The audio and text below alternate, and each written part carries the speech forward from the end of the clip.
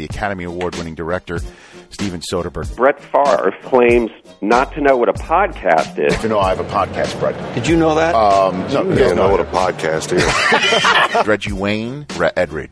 I had a pet snake by the name of Law. I'm not a snake fan. I don't like snakes. Why is a snake in the house? I get a text on my two-way, Law dead. Chris Cooley threatened to prank call me. Ivan, how are you? This is David Dunn. Got you, sucker. No, you didn't, because I'm recording this thing right now, dude. I love it. This is the podcast. You're the Andy best. Reid did not call Tim Tebow last night. You too much. Hello, everyone, and thanks for joining us. I'm Richard Eisen. I don't download many podcasts, but when I do, I prefer the Rich Eisen podcast. Here's your host, Rich Eisen.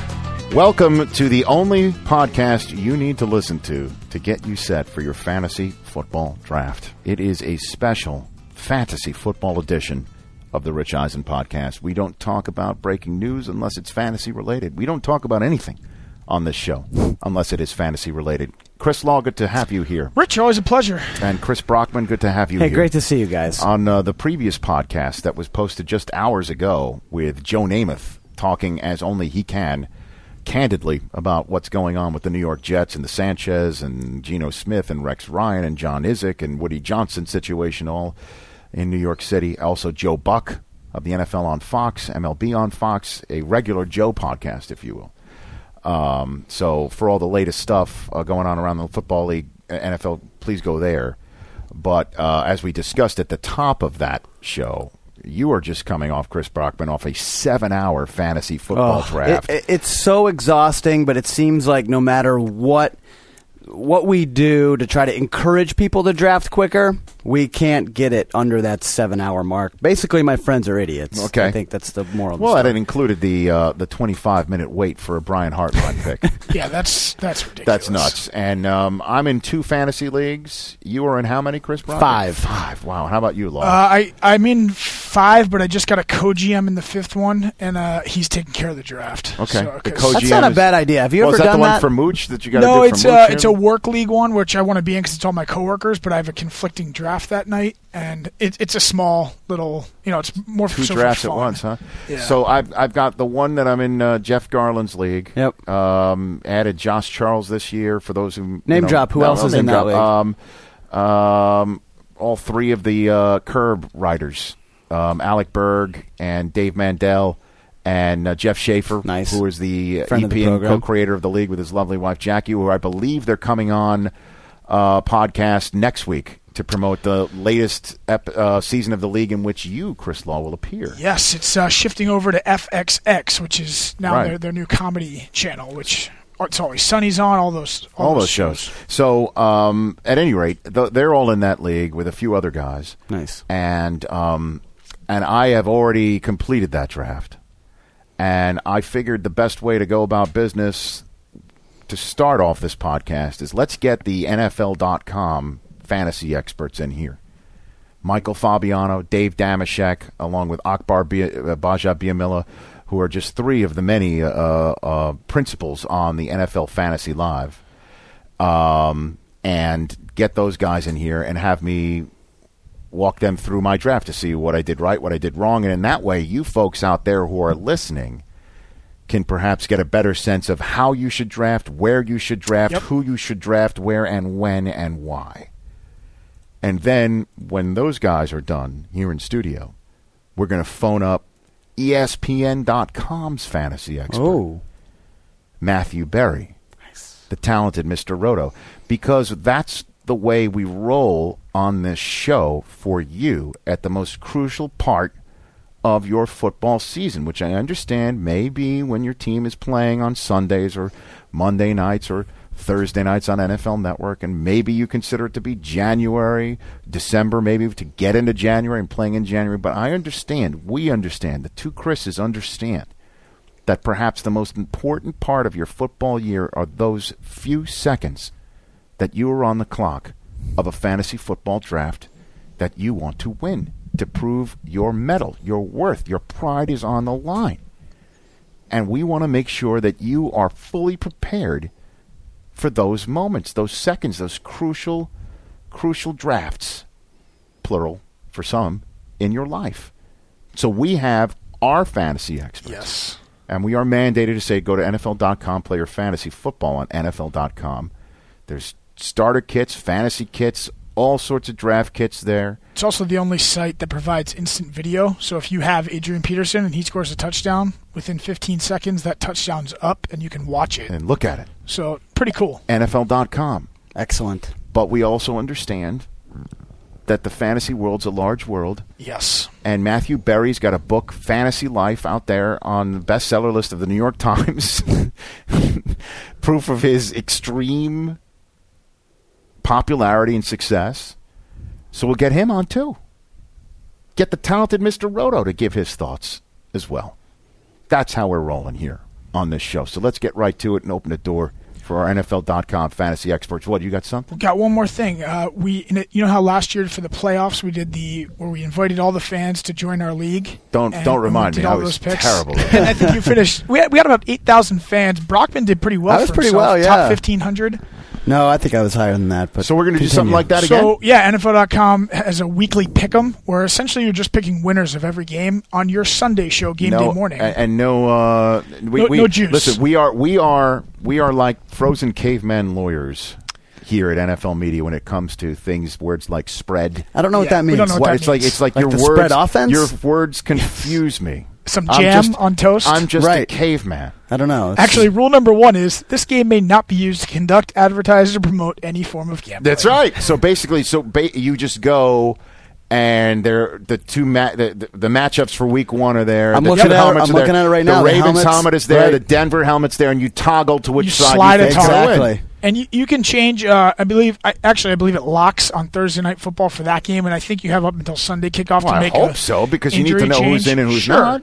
So the way this works, it's sort of a fantasy scoring system. For each correctly identified game winner, you receive 10 points. For each correctly identifying 5 game winners, you get 10 fantasy points. So there's typically 13 games a week. So if you get 10 correct, you get 20 extra points? If you get at least 5 games correct per week, you'll get 10 extra bonus points. Oh, if you don't get 5 correct a week, yeah, you're in some trouble. If you get 10, you get 30 extra fantasy points. And if you run the table, you get a 50-point bonus. So it accumulates your score all season long. You get 10 for each correct one. Yes. You get an extra 10 for each 5 correct ones. Yes. You get an extra 30 for 10 correct ones. If you get 10 correct in a single week. And then if you get 10 correct in a single week, that's 100 points just for merely getting the 10 correct. It's 130 points for getting 10 correct. That is correct. Actually, it's 140 because you get the 5-point. You get the bonus of 10. You get the 10 point and the 30 point. Correct. Oh, okay. And then if you run the whole damn table, that means that's an extra 90 points. Yeah, if you on top of if you go 2 for the money style, then you get a 50-point bonus. So how do people do this? So I actually just sent out a tweet with the link to it. If you go to the game itself, NFL.com/fantasy, you can join leagues. Look for the Rich Eisen Podcast League, and you sign up there. You join the league. We'll keep track all season long. We're going to have prizes every week to the weekly winner. NFL Network hat. What's the prize? We still got to find out. It'll be T-shirt, hat, maybe a. You realize you're getting involved with we're gonna have to send a hat to Finland or something. I do realize international shipping charges may apply. By the way, I just signed up and made all my picks week 1. Boom, I'm ready to go. So right now it's just the 3 of us who are in this. Right now it's just the 3 of us. Let's see how it expands. I like it. Yeah, and if you miss week 1, I mean, as you can see with the way bonus points are structured, you're not out of this. If you run the table one week. So how do people find this again? What is it again? They can either go to me on Twitter and find it, or we'll tweet it from @TheEisen Podcast, or just go to NFL.com/fantasy, click on the weekly pick'em, and then join a group. And the group you're joining is the Rich Eisen Podcast group. Very well. Now let's have on the Rich Eisen Podcast the group joined by the group from NFL Fantasy Live. They are 3/5 of the quality program NFL Fantasy Live that you could see on NFL Network. When, Chris Law? When could you see it on NFL Network? See it, Monday through Friday on NFL Network at 5 p.m. Eastern. 5 p.m. 2 Pacific. Eastern. And then it re-airs every night at 1 a.m. Eastern, 10 Pacific. Sunday mornings. It's also on NFL.com. It streams Sunday mornings it airs on the Red Zone channel. Oh, wow. So you guys are on NFL Network on the Red Zone channel. So These wait a guys minute. Wait a minute. Scott Hansen has to share time on his network? He does. That he does. That must have come from on high. But at any rate, 3/5 of the show, NFL Fantasy Live, Sundays at 11:30 a.m. Eastern Time, also streamed on NFL.com. Our NFL.com fantasy expert, Michael Fabiano. Good to see you, sir. What's up, my man? Also of the highly entertaining podcast of the NFL media landscape, the Dave Dameshek football program, the man himself, Dave Dameshek. Good to see you. What's the poop, Rich? I'll tell you what the poop is. It's the sandwich that Rex Ryan is eating right now. It's really pathetic. I think that's the meat, by the way, not the bread. Oh. Isn't it sad? We've really watched him crumble. So charismatic and entertaining, and now he's just a shell. He's in his tone of voice that he's meek now. It's really when you write checks your body can't cash. This is what happens. Is that right? I think things will be much sunnier for him in the East Bay when he's coaching the Raiders in 2014. I saw that tweet. You got out of your DeLorean and saw That's that. right. And be careful what you say about body, because clearly when you mess with Rex, you mess with the Governor Christie, because you do not pierce the lap band of brothers. Wait, that's going on. Did in New Governor Jersey Christie right now. get lap band? Does he have that? Well, he's the one who hooked up Rex with their lap band of brothers. Well, Rex's has clearly worked. Governor Christie's has band of not. brothers. Yes, but Rob Ryan is clearly not worked. Right. That's not working. Akbar GbajaBiamilia, good to see Hey, you, sir. what's How going are you? on? I'm good doing to see good. you. Yeah. Yeah, you don't mess with Governor Christie.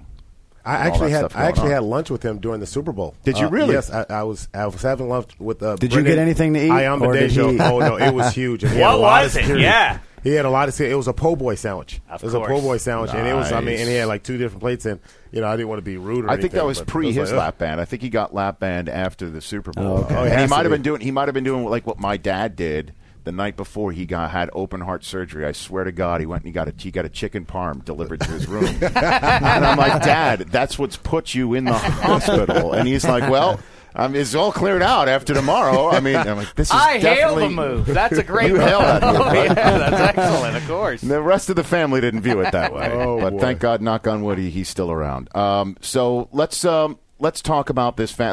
Adam Rank is not here. He's on we the have shelf. Adam Rank. Molly Karam's new to the crew this year. Yes, she's joining. She's hosting. Yeah, she's hosting that along program. with Matt Money Smith and also Jason Smith. So we actually. Wow. So this is 3/7 Yes, and then of the group that an we have. eighth mixture into it is Marcus Grant, one of our fantasy editors who writes for NFL.com. And Very don't forget good. about Elliot Elliot Harrison Elliot also. Harrison. Yeah, the ninth. Geez, nine. Yeah, Elliot Harrison. We've Wow, almost you got could a be- full basketball team. Yeah. This is like Wow. a softball team. You could be part of the Sure. fantasy softball. group Yari's that whatever it is. Autonomics. That's actually one of my team names, Is by that the way. right? All of my team names are Yari's. Curb Your Enthusiasm based. Yari's Well, Autonomics is I got a some good classic, ones. man. Yeah. That is a classic. Well, my fantasy team name in one league is Co-Tidy Bad, based on the podcast here. When Chris, with Bobby Cannavale, Jet fan, sitting here, said the Jets are going to be terrible, and he turns to Chris and he goes, "You mean Co-Tidy Bad?" Co-Tidy Bad. And we came, which the slogan that my team slogan is, "You're not fully bad unless you're co-tidy." Nice. Because clearly not. So that's the way I want to start this thing here, and it's sort of a reverse mock draft where I'm telling you who I chose, and you tell me if this was a good idea or not. Oh, okay. So that way people can sort of sit here and figure out that we're not going to go through a mock draft. It's sort of an ex post facto mock draft. Does that make sense to you guys? Yeah, so do you want us to be like almost like your school teacher? Like this Well, is good, this isn't good? Yes, I want you to grade me. All right. Because it'll also give the fans an idea of what they should do when they get on the clock, et cetera, et cetera.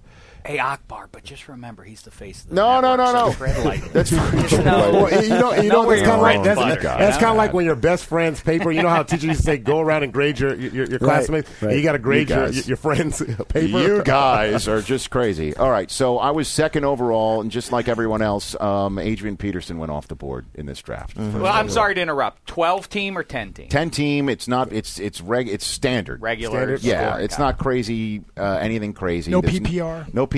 4 and it's, points it's, for passing touchdowns or 6? It's 4 points for passing touchdown. I mean, this is as standard, as vanilla as anybody can get. The way it should be. Right. And it's not even like 5 points for a field goal for 50 yards, which I don't like. I like a little You bit. don't? I like a little bit of fun in that regard. I like bonus points for 100-yard receivers and runners, 300-yard passers, 400-yard passers. I like those bonuses. That's the way I am in my other league. This one is as straight vanilla as they possibly get, okay? So first round was Adrian Peterson went, okay? I picked 6th overall in this draft. Okay. Doug Martin went 2. Do you guys agree with that? I do. Yeah, that. he should have gone. Yeah, he should have been like the fourth. I like the fourth guy. Marshawn Lynch. 2? Marshawn Lynch has got more of a track record than Martin. I like Martin. I actually got took Martin Martin. last night in the 7th overall.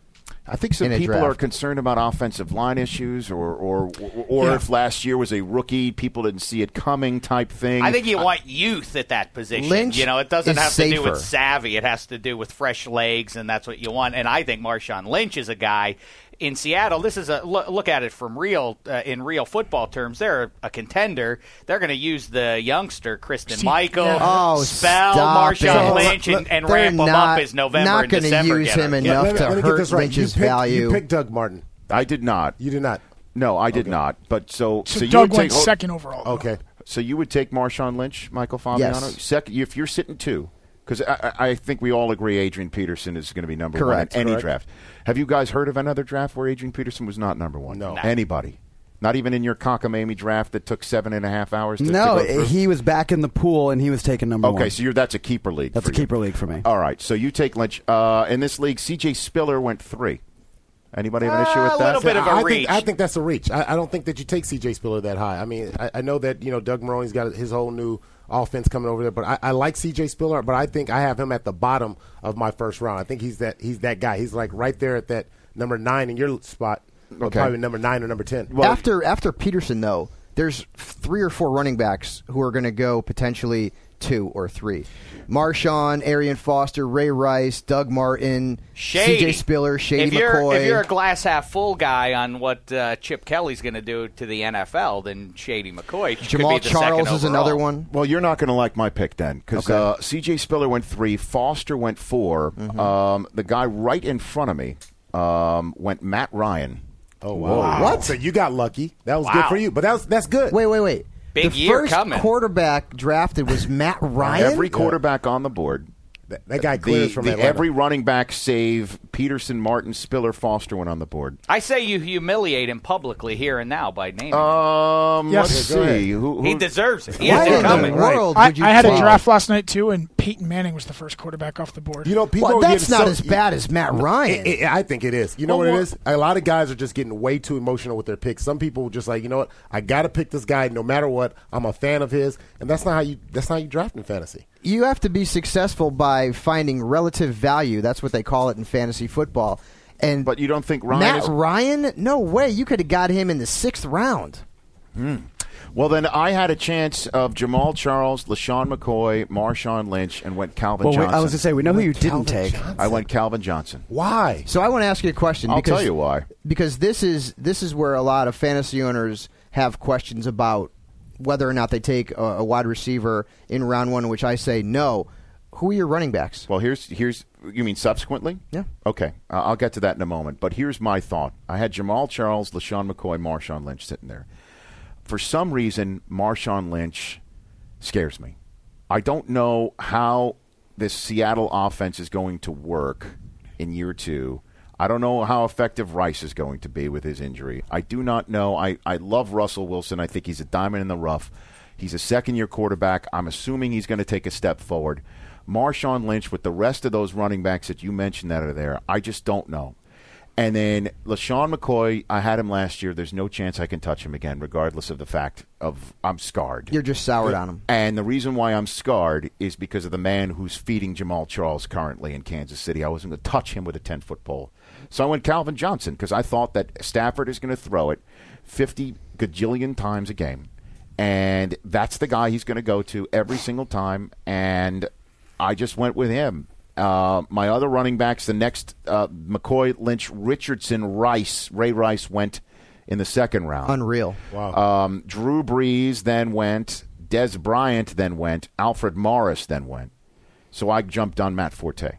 I like that. Terrific. Yeah, Who's that your- should- I love the Matt Forte pick, but I just have to go back around because I'm still Please. kind of hurt.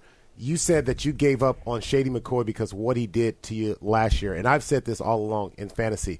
You have to understand forgiveness, and I've defined it. Forgiveness is giving up the hope that the past could be any different. You can't go back and change what happened.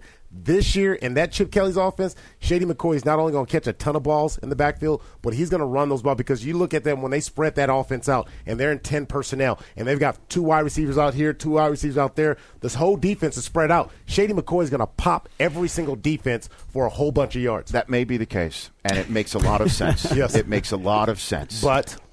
But Chris, Law. Got you. That. I'm so burned by what I saw last year. You can't forgive him? I forgive him. Yeah. But I just cannot go another fantasy season putting the same eggs in the Shady McCoy basket. And it also has a lot to do with Andy Reid for you, right? I hope for him, Andy. I mean, this has been well documented on this program. Of course it has. And I'm sure I'll be goaded into saying it again later on this podcast. I'm sure you will. This monster fantasy podcast. I just can't do that. And this is the reason why I probably lose to guys like you playing fantasy. This is the reason why I'm not good at golf also, is that I can't focus. It's too emotional for me, and I got to switch it up to keep it interesting. Listen. I have to switch it up. I can't go with the same guys as last year. I hear what you're saying, and I really do embrace that. On some level, keep in mind, it should be fun. Draft guys that are fun and electric to watch. By that logic, Calvin Johnson fits that bill, I think. No matter what, no matter how bad the Lions are, it'll be entertaining to flip them on and stare at that game. Everybody now has the ticket. Or you sit in a bar, or wherever you watch your games. You see them all. Do you want to spend your Sunday staring at a Jacksonville Jaguars game watching MJD? No. The Lions will at least, if nothing else, you'll get to root for Calvin Johnson. He's always targeted. This should be a part of your calculation when you're drafting. So, I know Fabiano doesn't like hearing that. No, but it should be enjoyable on some level. Well, of course, in Fabs, you enjoy. You can take the moment to respond to that. I absolutely enjoy it, but I enjoy winning too, Dameshek. Absolutely. And I enjoy having a second running back who I'm not going to have to pull my hair out about every week. I can't wait to hear who his second running back is. Hold on a minute then. Mm-hmm. So do you agree with Ridley, MJD, Chris Johnson, Steven Jackson on the board with my choice of Forte? I like Forte. Yes. Over those 5 guys? Yes. Okay. So Forte's moving up. If you see what he's done in the preseason, I liked it. Lovie Smith did not utilize him like he should have in the past couple of years. And Mark Trestman is going to utilize him. Yeah. Even when he was on the field. Yeah. Forte is so much of a better running back than he got credit for under Lovie Smith over the last couple of years. Remember Forte's rookie season? He was one of the 5 best running backs in fantasy football. Ever since then, his value has fallen. Yes, he's had some injuries with the knee and that kind of thing. I like him this year. You got to go second round for Forte. I love it. You got to go back to Mark Trestman. You probably know all that stuff with back in 2003. My rookie year when I had Charlie Garner and Mark Trestman was there. I mean, he would get Charlie Garner the ball, and he would just explode. He was awesome. I mean, he had like 80, 90 Garner catches. was a very solid fantasy back. I mean, it was unbelievable. And can you imagine now Mark Trestman doing that with Matt Forte? I think that's a great pick. Okay, good. So then it went Julio Jones, Stephen Ridley, MJD, A.J. Green, Chris Johnson, round out round 2. Mm-hmm. Round 3, Larry Fitzgerald, Jimmy Graham, Steven Jackson, Demaryius Thomas. Jackson and Thomas in round 3. Brandon Marshall. Well, it's a 10-team league. Wow. Still. Brandon Marshall. So here we go. Brandon Marshall after Demaryius Thomas. Correct. Yeah. Correct. Somebody chose Demaryius Thomas over Brandon Marshall. Then came me. Let me guess who it was. David Wilson. Correct. Incorrect. There was Roddy White, Andre Johnson, Randall Cobb, Dwayne Bowe, Vincent Jackson, Frank Gore, all on the board. You love the inconvenient truth. You went running back. You went Frank Gore. No, he didn't. No, he didn't. You can see what Aaron Rodgers. No, I can't see it, but correct. No, Aaron Rodgers. Rich, Aaron Rodgers. your second running back is gotta. That's what you just missed out on your opportunity to get a running back because look, there's not a lot of depth at the running back position, so that's very hard that you're going to now wait to the 4th round to get one. At that point, everyone, I had a choice. The running backs who were available at that point in time were Frank Gore, Reggie Bush, DeMarco Murray, Eddie Lacy, Lamar Miller. How in the world do I not take Aaron Rodgers if he's sitting out there over those guys? Gold is precious because it's rare.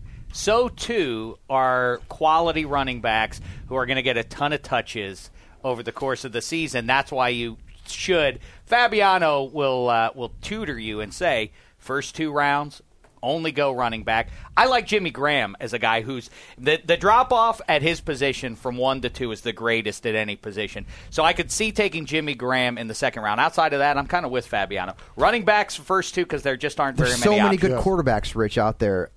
Matt Ryan, notwithstanding going in the first round, which is completely ridiculous. Tony Romo's ADP right now is round 8 on NFL.com. Matt Ryan's is round 6. Matthew Stafford's is round 9. No, I will not get an elite quarterback of the Breeze, Brady, Rodgers stature because Peyton Manning. I'm not taking a quarterback that early. Look at what happened last year. The top 10 players in fantasy football. 1 running back in the top 10. 1, Adrian Peterson. Everyone else was a quarterback, okay? And if you look at the fantasy points... Hold on a minute. When you say you're talking about being drafted, when you say best players in fantasy football, you're talking about... by points. By points. End of the year points. Because so 9 of them were quarterbacks? Based on the nature of the position, quarterbacks are going to score more fantasy points. I'll look this up when you guys start chatting. But Adrian Peterson scored 300-something points, had a great season. 2 and 3 was Doug Martin, Arian Foster, that kind of thing. Alfred Morris. There's quarterbacks who are not even ones in fantasy who are close to that number because that's the nature of the position. That's why you wait on a quarterback. But so I don't understand. If you're telling me 9 out of the 10 fantasy performers last year because were quarterbacks, there's a lot of because good the 15th QB is going to give you a respectable number. The 15th running back, and by the way, you need to start 2 of those guys. Right. Is not going to have his number relative to what the top 6 or 8 running backs have is going to be a gargantuan drop. So you're saying just so I can. So you're saying that the 9th best quarterback is as good as the best quarterback in fantasy football.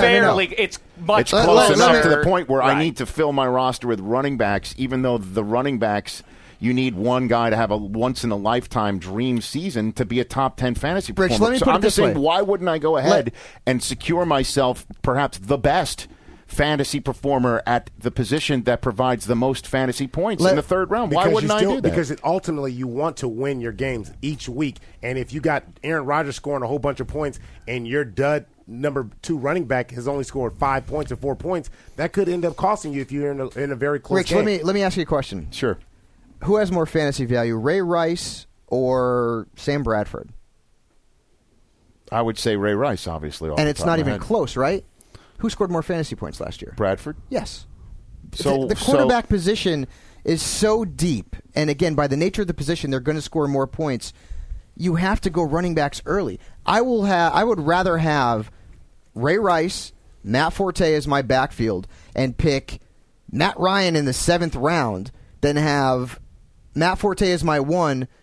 I don't know who your 2 is. It's coming. Andre Brown. Boy, I can't wait to hear this one. And Aaron Rodgers is my quarterback. Well, by the way, it's a more well-rounded, balanced team. So the question. So here's what you're saying. You're saying that because of Sam Bradford, who many people think would be at the very bottom of the fantasy quarterback pile, had more fantasy points than Ray Rice, who is clearly a first-rounder in many people's minds. Correct.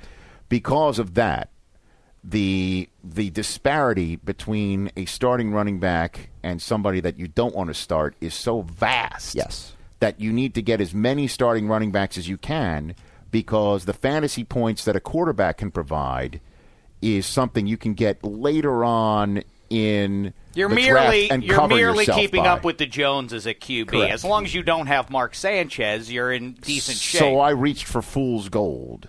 Listen, here's the thing. By the way, not yet until you hear who I got as my second running back. In a vacuum, yes, I can't wait. Okay. In a vacuum, Yes. also, yes, maybe you should say 2 running backs in the first 2 rounds. But listening to how this draft went for you in particular, there were a lot of receivers and QBs going off early. So Rich, probably strategically said, well, listen, all those running backs aren't going. One's going to be there for me in the 4th round. In one you're in, Fabiano, if it's a bunch of experts, it probably is. The first 15 picks are probably running backs, but in this league, that's not the case. So he could wait on that. But if you're in a league like this with an expert mentality that what you guys are discussing, you can go ahead and crush it. Even though I did win this league last year, by the way. Oh, really? Yes. Don't be so surprised. Okay, I did finish last in the league that I'm drafting in later this week that I really want to win. Another thing that you have to figure too is that yes, Matt Ryan in round 6, Tony Romo in round 8, starting players in fantasy. What running backs are you going to get in those rounds? I mean, you're looking at Andre Brown, I want to Bryce know who Brown. the second running back Okay, let's get to it. Right? I want to hear it. Okay, so I was the 6th pick in the 3rd round. That leaves 4 more picks after I chose Aaron Rodgers, Roddy White, Andre Johnson, Randall Cobb. Love him. Went. By the way, that was Jeff Schaefer of the league. FX is in this, and he's coming on next week. I'm sure he won't mind me telling him. I'll tell you when his picks were. He chose Marshawn Lynch in the 1st round. He's a Seattle fan. Yeah. And then he went Drew Brees on the right back end, and then went Randall Cobb in the 3rd round. Dwayne Bowe rounded up the first 3 rounds. Okay, round 4, I'm sitting 5th overall in this round. Oh, boy. Vincent Jackson goes. I'm sitting there thinking, I saw Frank Gore. I'm like, I got to get him. Mm-hmm. Frank Gore goes next. He's off the boards. I'm like, yeah.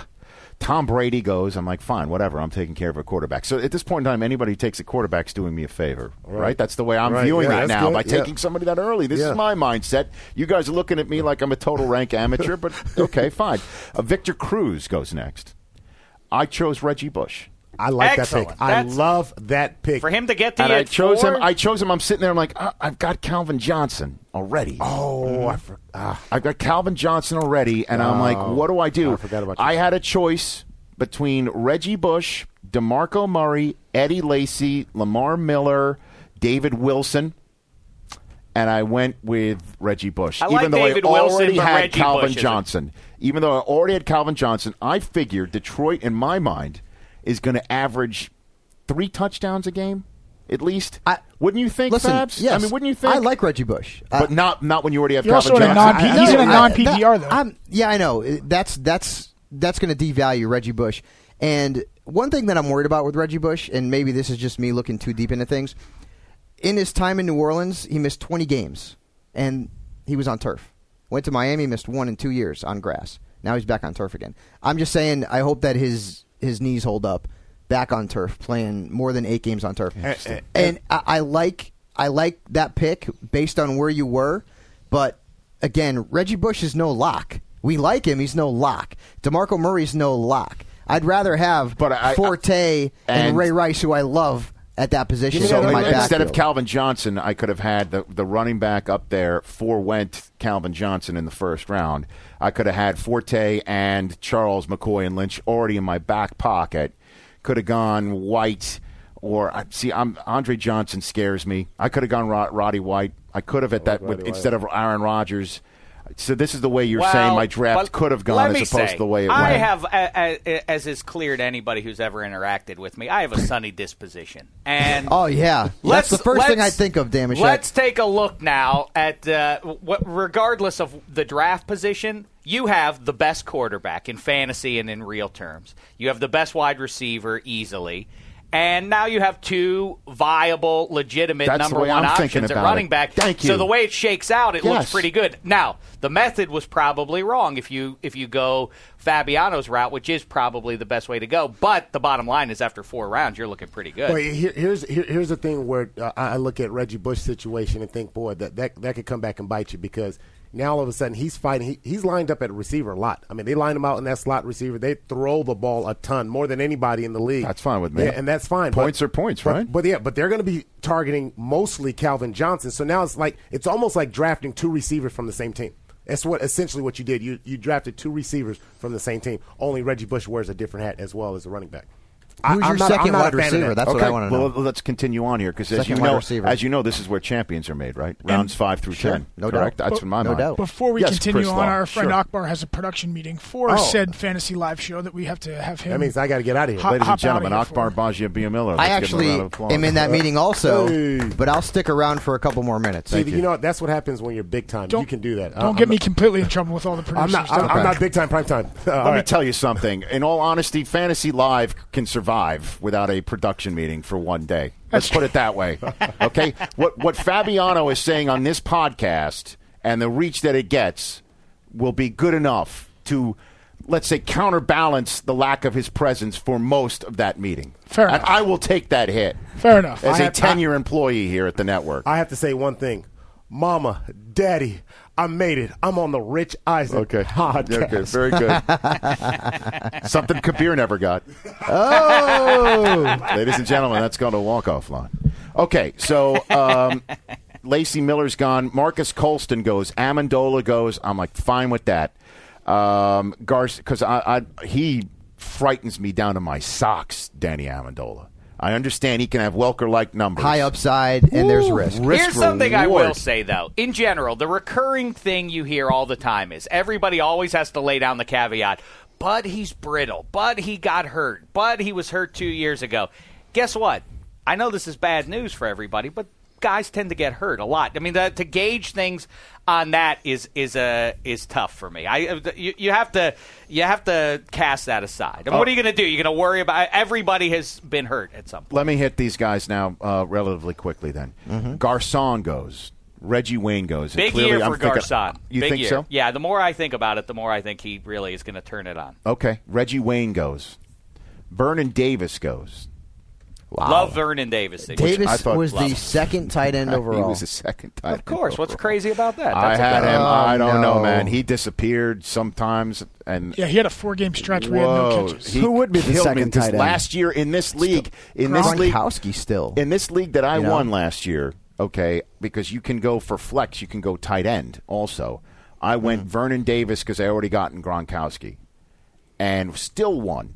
Even though Vernon Davis darn near derailed it personally, fantasy-wise. That's what scares me. There's guys out there who the situation looks perfect. Ryan Matthews, the last couple of years, is an example, and it just doesn't work out. Now, I know you love Vernon Davis. Last year, do not compare Vernon Davis, who is the best player on the 49ers. Do you know how bad he was in fantasy the last 2 years? Especially last season? Davis was awful. People were dropping him. Ryan Matthews People were dropping him. He was so bad. Ryan Matthews has a combined total of 17 rushing yards in his career. Vernon Davis was the best player in 2 straight postseasons for the 49ers. I'm not getting any fantasy points in the postseason. He already buried my team in the regular season. So I'm now on the clock.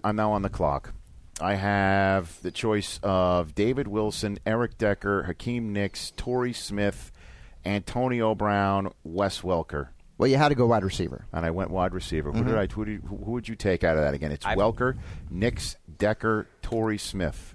Is Amendola still on the clock, too? He's off. No, he's gone. Off. Okay. Antonio Brown. I love Hakeem Nicks this year. Contract year for what that's worth. But Rich Another doesn't guy seem like a guy who's going to take risk. But he's the best player on that team. He should have been the MVP. Welker. He should have been the Super Bowl MVP 2 years ago. He makes Eli look good with those big, strong catches. All he needs to do is stay on the field, and he's going to be gangbusters. I went Torrey Smith. All right, well, listen, he's the only target on the field for Flacco this year. Let me just explain. Brockman said Wes Welker, and the reason why I don't go Wes Welker there is he's the number 3 option in that offense. Torrey Smith is the number 1.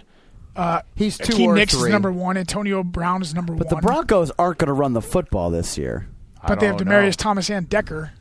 But Welker's the blanket that Peyton Manning's never had. Look what he's done with that's what I keep saying.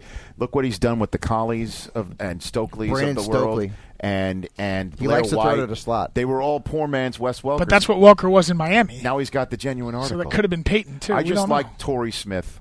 I like Torrey Smith. When I came back around, I went tight end.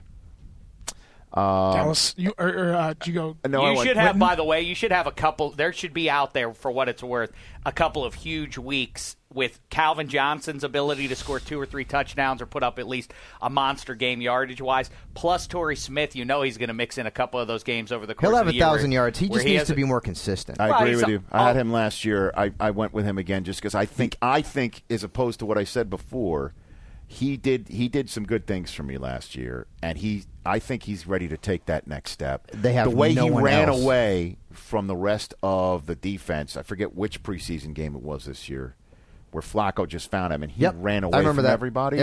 And plus, he was on the podcast. Oh, there you go.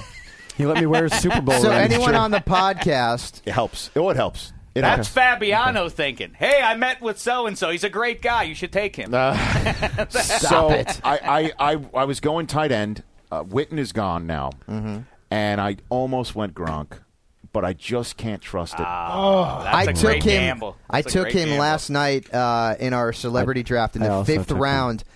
It was Gronk or Ahmad Bradshaw. I needed a third running back. I says I got to take Gronkowski here, and I don't know if it's going to burn me or not, but I mean he played only 11 games last year, scored 11 touchdowns, and was second in fantasy points at his position.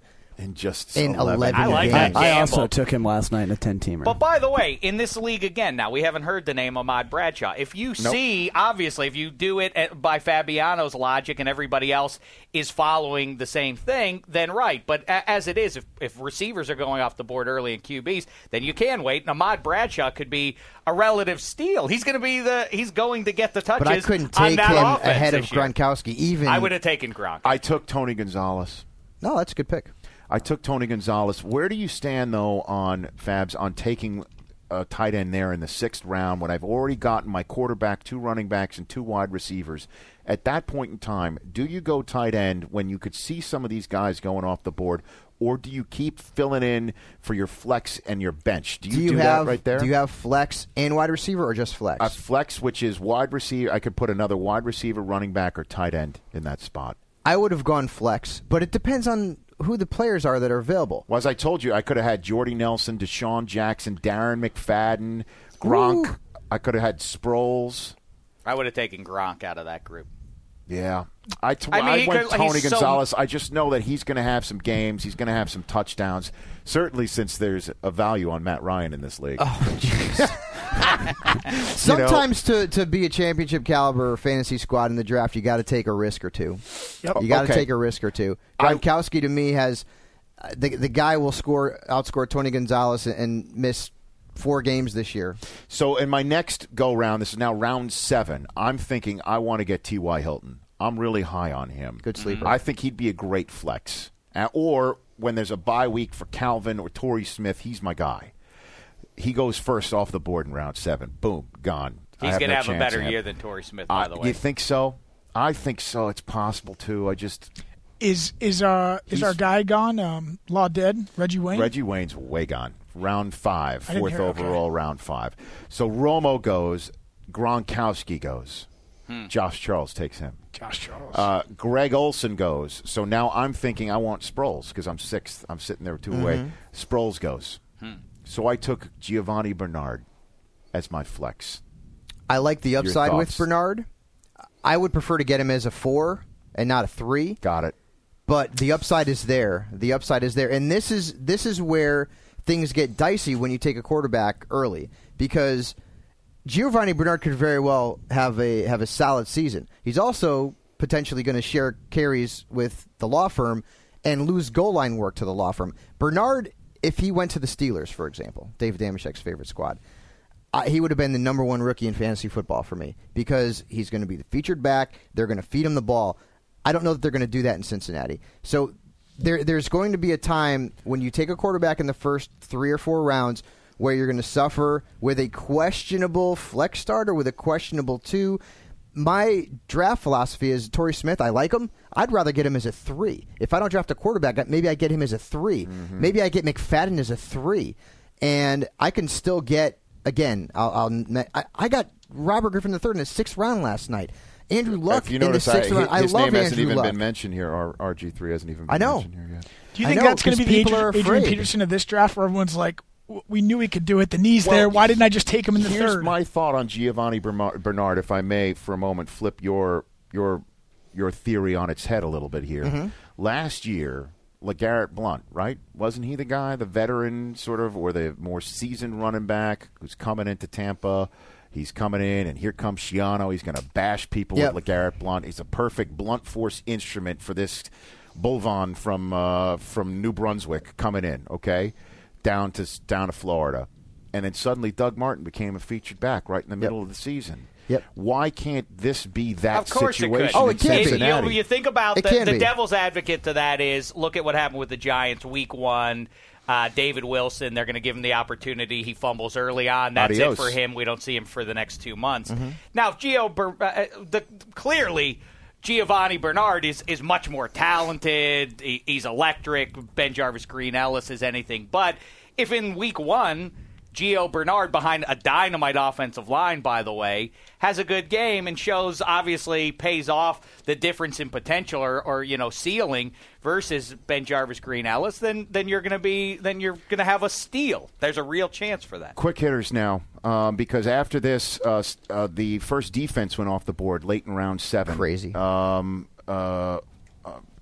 Schaefer took his Seattle Seahawks. Crazy. Too early going defense. Way round 7 too early. So you should be filling off. You should still be filling up. You should not draft a defense until one of the last 3 rounds. That's a crapshoot. The defense, it really has last more to do. 3 rounds of any draft? Any draft. 12-team, 10-team, any draft. Okay. Unless you get ridiculous points for defensive scoring. The Bears weren't the best most defense leagues in the NFL last year statistically, but they did score a lot of points. Ergo, it's a crapshoot. And Plus, there's also kick returns. Like a Cincinnati defense, people are probably not going to fall all over themselves to get, but they're going to get a lot of sacks. They're going to have Gio Bernard's returning kicks for them. You know, but you know what's another good one? A lousy statistical defense that gets a lot of takeaways is the Patriots. Wait on them. The Cardinals, and again, defenses that's so cyclical in fantasy football. Think about the teams that drafted the Steelers last year, somewhere in the middle rounds, thinking they had one of the best defenses in fantasy. They stunk last year. Sorry, Dave, but they weren't any good. No, they were number one in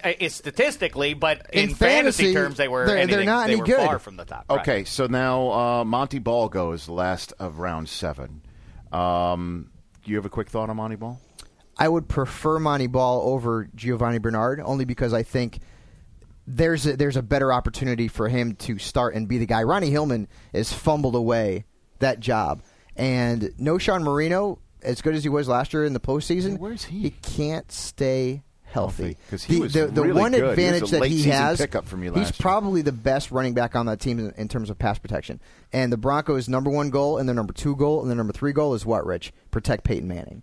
So yes, correct. That could be an issue with Monty Ball, but I think he has more upside because of the scenario that he's in. And may I say, as we're starting to get into these guys that because they're rookies and we don't know how they're going to mix in, a guy who maybe is a little more dependable is D'Angelo Williams. He's been a boom or bust guy. He was when you said he was great down the end of the season, you reminded me of that. He was dynamite. And by the way, the MVP of fantasy football, at least, is the pistol. It is an unstoppable. Since November, I've been asking experts, what is the solution to this pistol if you're a defensive coordinator? Marshall Faulk, Trent Dilfer all tell me the same thing. It is a numbers game. It cannot be stopped. It allows you to collapse one side of the line. So if you're Frank Gore or if you're D'Angelo Williams playing back there, they're going to put up numbers for you. He went 2 picks later, top of round 8. D'Angelo and Williams did you hear went about to, Stewart now? Stewart's on the PUP list. He's missing the first 6 games. So D'Angelo's going to get the ball out of that pistol. At least. Well, Schaefer took him after James Jones was the first. Then Mike Wallace goes, round 8. Wow, that's See, now, amazing. I don't even like Mike Wallace, but in the 8th round, that's a good you pick. can't It's ignore value. Okay, that value. Then I'm going up 2 picks later. Chicago's defense goes in front of me. So I went Miles Austin. Okay. 8th round or 9th round? 8th. Yeah, I mean, that's a fine pick there. If he can stay out of the trainer's room. Well, if he can stay out of the trainer's room, and it could. I thought, listen, Des Bryant is going to be a monster. That's at least what everybody believes, and so soon defenses are going to have to go that way. Witten is always going to be there for him. That Miles Austin could be that guy who receives the most benefit. That's my thinking here. Certainly in the 8th round. Next went all sorts of defenses. Houston, Denver went. Then Darrell Richardson. What are your thoughts on Shane Vereen, the running back situation in New Very England? good sleeper, better in a PPR league. Look at what Danny Woodhead did last year in that role. He was 25th in fantasy points in both standard and PPR, and Vereen is going to fill in that role. PPR league, more value. Vereen is certainly someone who should be drafted somewhere in the middle round, somewhere in this 7th or 8th round slot. And then you've got, after that, Chris Givens, New England. We're now in round 9. Matt Bryant, RG3 goes, round 9. See, now, would you be happier? Yes, I would be. Okay, I get your point. Okay. Good Lord. I suck. Listen, I get but your point. your team is going to be competitive. There's no doubt about that. But I get your point. But that's what I'm talking about with relative value. Your point has been made. Can I ask you a question? You just said Daryl Richardson just went. Is Yes. he the clear-cut number one? Because Isaiah Pete... Well, Pete's what's suspended going on for the there? first week of the season. First week? Just one, yeah. Then Phil Dawson goes. I'm like, good Lord. First kicker? Oh, No, Lord. he just said Matt Bryant went ahead of that. Oh, my right? goodness. Yeah. Is the guy who took man. Matt Too Bryant much. the same guy who took Matt Ryan? And hold the on a minute. defense? Matt Just- Bryant, just in Matt line with the Bryant, Falcons? Matt Bryant was Josh Charles, Oh, wow. who did not take Matt Ryan. He went C.J. Why Spiller. do people fall in love with kickers that early? They're I a don't dime know. a dozen. They're a dime a dozen. I stayed away until the last round. I feel Good, it was good. second to last, actually. I went Tavon Austin. Wow, I mean, Upside. to get him there is I went terrific. Tavon Austin because I'm like, you know what? That could be my flex. That could be my guy that just, boom, just a kaboom type pick. Tough defense, a tough division for defenses, so that's 6 tough matchups for him. But still, he could Round be the man. 9 finishes up with Le'Veon Bell, Andre Brown, Greg Jennings, Matthew Stafford. You can't make that point with me because I already have half of the Detroit Lions offense. I almost damn understand. near drafted Barry Sanders in the first 2 rounds. So I can't go. But your point is well made. Matthew Stafford is going to have a gajillion fantasy points. I think he's going to have a much better season. Right. And you just mentioned Le'Veon Bell. Yes. That proves my point at how desperate people are to get a running back late. He's going to be out 6 weeks at least. You're not going to see him until October. Well, when and you he hear got 6 drafted, weeks, back it up. And he so got it- drafted there. Listen. The If he's fact on the that he field, got drafted at all. If he's on the field by mid-October, though, and behind I understand, an but offensive line built to run the ball, he might be. You have 6 6 weeks with basically a dead spot on your roster, and a hot free agent comes on. Le'Veon Bell is going to be one of the first people that gets cut because he's not doing anything for you unless you have an injured spot. 10th round, Jared Cook starts it. Ben Tate goes. Yep. And that's when I start thinking maybe I should start choosing another running back right there. Anquan Bolden goes. Right in front of me, Mark Ingram goes. Oh, man, I thought that might have been a nice pick to get in round 10. You think Sean Payton, drafted him, they moved up to get him. They want to pay off that first round pick. So I feel that Co-Tidy Bad Oh, no. should be the first team to choose a Jet. And I went Chris Ivory. Where? Round 10. Holy God, that's a good pick. Really? Yeah. 10th round? 10th round. I know the Jets got a lot of Starting running stink on him, but, that's a hell of a value right there, man. Fabs. That's a good value. In the 10th round, Rich finally did something right. I finally got an attaboy from Fabs. Chris Ivory's going in the 5th or 6th round on NFL.com if you look at our average draft position. And I know he's got the nicks and the bumps and the bruises, but, that dude's like a poor man's Marshawn Lynch. That's what I thought. And Sean Green finished 15th in fantasy points at running back last year. And they were dreadful. And I would argue that Ivory's a better running back than Sean Green is. So you would start him over Giovanni Bernard in the flex? Yes, I Week would. 1 against Tampa? I should start him? I would. Okay. I would, too, because you don't know what's going to be with Exactly, Bernard. exactly. So I With that stashed being Bernard on the said, bench. you Okay. mentioned Buccaneers Jets. For people who don't pick a Niners Seahawks defense, I love to stream defenses. It's like streaming pitchers in fantasy baseball. I love to do it. The Jets are playing the Bucs in Week 1. If you don't get an elite defense, pick up the Buccaneers at the end of your draft. I've done that a couple of times. Or the Colts, who are playing the Raiders, who are going to be awful And the this Colts year. are home. Colts are home, too. By the way, without gotta look putting the ahead. cart before the horse, see who the Rams play in Week 1. I might use as my flex Tavon Austin because they've shown nothing. We have not Right. seen Austin. We've barely seen him use I know it. Jeff Fisher He said might- they've done that on purpose. Yeah, he might do like an RG3, a wide receiver version of what RG3 did last Who year. do the just Rams play Week 1? explode Can in you the look first that up, week. Chris Yeah, I'll Law? tell you. I'll continue on. Ryan Matthews goes after me. I wanted no part of him. I got then that. Law Firm. Cecil Shorts, Gostowski, Josh Gordon finishes up round 10. There are only 5 rounds left. Eli Manning goes round 11. Your point is well made. Steve, because he's. I could have had him as my quarterback. I could have Eli Manning as my fantasy quarterback. I wouldn't trust him as a 1, though. You know who's the most I really pedestrian wouldn't. quarterback skill wise? When you watch him, just use your eyeballs and you think like that guy's Matt Schaub. mediocre. Is sort of cut from that same cloth. And by the way, they'll be playing in the AFC title game this year. Nice. Matt Schaub and Andy Dalton.